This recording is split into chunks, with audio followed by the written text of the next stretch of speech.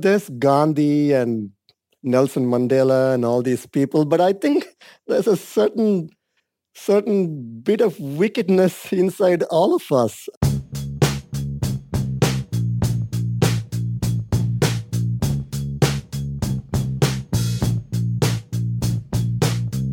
Welcome to Story District Presents, the podcast for people who love live storytelling.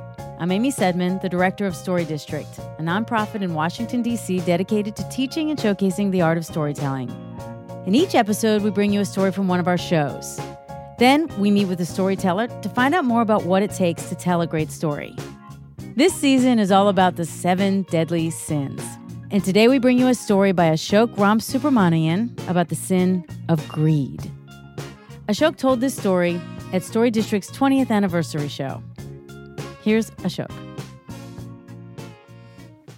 I was in India doing the second year of my engineering school, and one day a relative of mine who's been abroad came back and gave me a Kit Kat, the candy bar, a full one. And he said to me, "This is Kit Kat. They eat it in America, and it's amazing. You should have it." And I had a roommate at the time, and custom dictates that you wait until the roommate gets home, and you share it, enjoy it together, and all that. But it just looked awesome. It was right in front of me. And I thought, I'm going to eat a tiny bit. And there's still a lot to share with my roommate. So I opened up the Kit Kat, and I took a tiny bite. And it was amazing. And I've never tasted anything like that. And I said, okay, I'm going to eat one more bite. There's still a lot to share with my roommate. I mean, you know where this is going. There is... Pretty soon, all I am left with is a tiny piece of Kit Kat. And at this point, some kind of twisted logic seized me. I mean, what is the point of sharing now? I have to explain to the dude, dude, I had a full bar, and I ate most of it, only this much left. No. The safe thing to do is to finish that off and eat the whole thing and end it. And that's exactly what I did. I ate the whole thing. And about 2 hours later, my roommate shows up. And for some reason, this guy is clearly delighted. He's so happy. And in his hands is a paper napkin. It's folded up. And he opens up the paper napkin, and inside, incredulously, there is about an inch-long piece of Kit Kat. And he looks at me and he says, "This is Kit Kat. And they eat it in America. And it's supposed to be amazing." And he wanted to share this with me. And unlike me, who had wealthy relatives abroad, like a friend of a friend or somebody had given him this tiny piece, and his eyes were sparkling with the joy of giving. And my own eyes were more confused than anything else. I just stood there, and he proceeded to take a ruler. This is engineering school. There's rulers all over the place. So he took the sharp edge of the ruler, and he cut his tiny Kit Kat into 2 pieces. And he offered me one. I ate it. It is simply too complex to do anything else. But looking back, I found the whole episode confusing and honestly a little troubling. But it did teach me that there's a different world out there, not the rat race, dog-eat-dog world that most of us live in, but a different world where people share their Kit Kats. Thank you.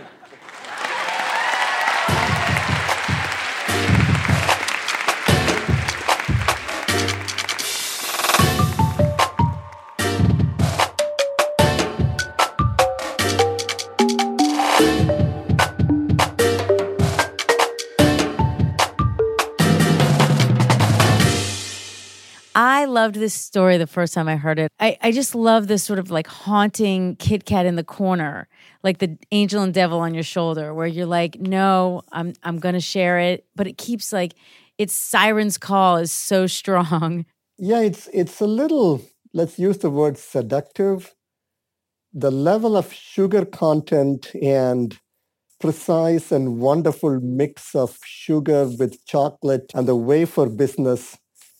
I've never been exposed to anything like that in 21 years. And when I just bit into it, it was a completely different level of decadence.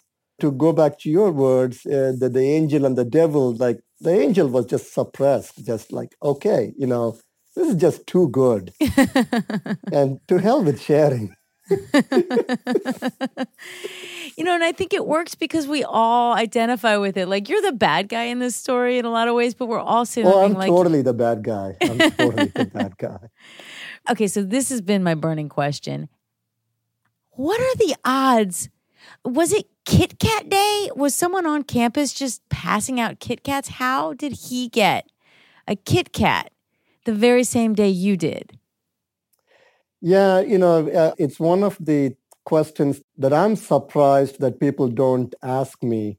Like these days, the Indian economy is more open, but when I was there and when the story happened, it was a very protectionist society. So it is not possible for Kit Kat to come into the country. Occasionally, somebody would bring like a huge supply of it into the country. All of a sudden, there is a bulk of stuff that would be otherwise prohibited under the normal rules.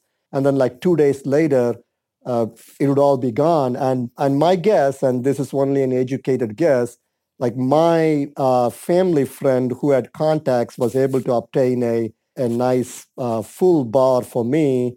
And then with a trickle-down economy, a small piece ended up in the hands of my roommate. Right. I love that this is the contraband, that you have the connections Yeah. and it's the Kit Kat black market.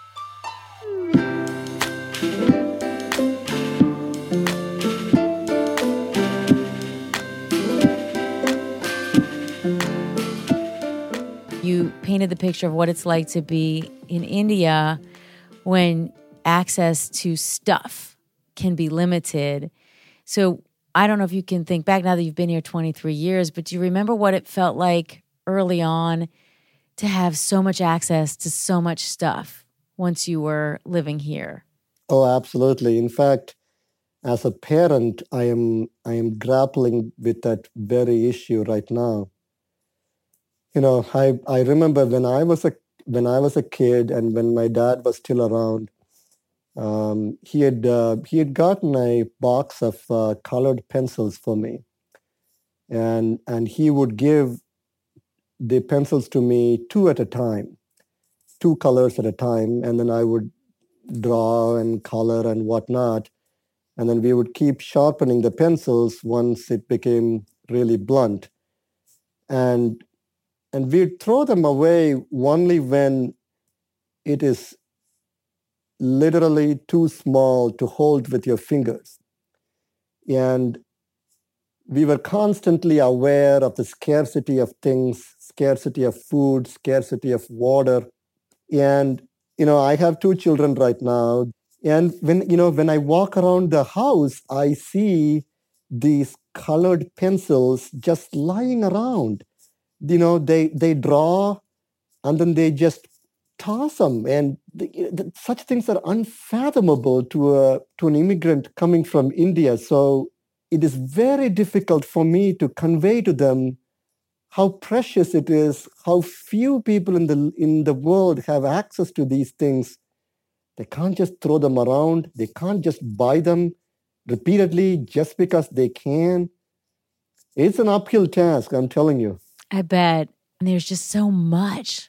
How do you instill that sense of, I don't know, awareness and respect? That must be challenging.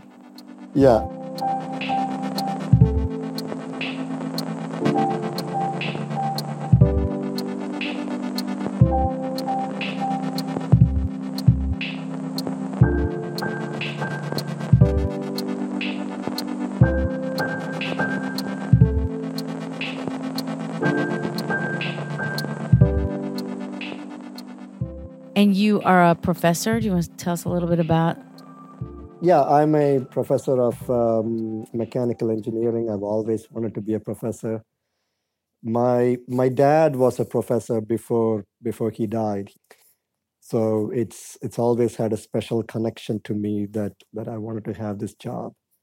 I lost my father when I was 7 years old, and I had to support my mother from a pretty young age.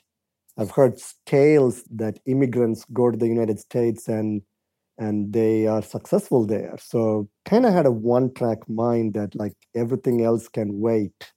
I need to get to the United States. So once I came to this country and enrolled in graduate school and all that, that's really when I started asking questions like, well, let's see what is outside of studying and studies and academics. What else is out there? That's a nice balance that you have your both sides of your brain. You get to do your work, and then you come and have your storytelling fix, your creative Storytelling fix. is my one connection to the art world. I'm terrible with musical instruments. I cannot dance. I cannot do any kind of painting or sculpture or anything like that. And so I'm very, very proud of my storytelling. We have a local arts festival. It's called the Flurry Festival, and I run a workshop there. But when I go to the workshop, they give me a special, not an ID card, the thing that you hang around your neck that has your name on it. Um, it says performer on it. And there are real artists in that thing, like people who can really do music and really do shape note singing and whatnot. and I get to be with them with a badge that says performer on it. I'm incredibly proud of that. Thank you so much, Ashok.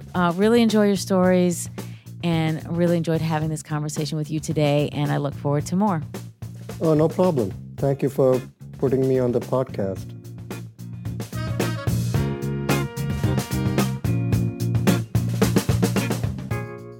That's it for this episode of Story District Presents. We're so glad you're listening. And if you enjoyed this episode, share it with your friends. And most importantly, keep listening.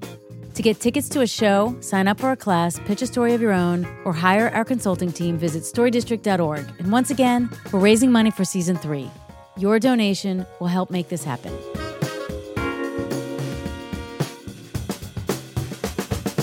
Our show is produced by Lizzie Peabody, Ronald Young Jr., Alana Nevins, Nick Hill, Tim St. Clair, and Jackson Bierfeld. And special thanks to Ashok Ramasubramanian for joining us in the studio. I'm Amy Sedman, and this is Story District Presents. We'll see you next time.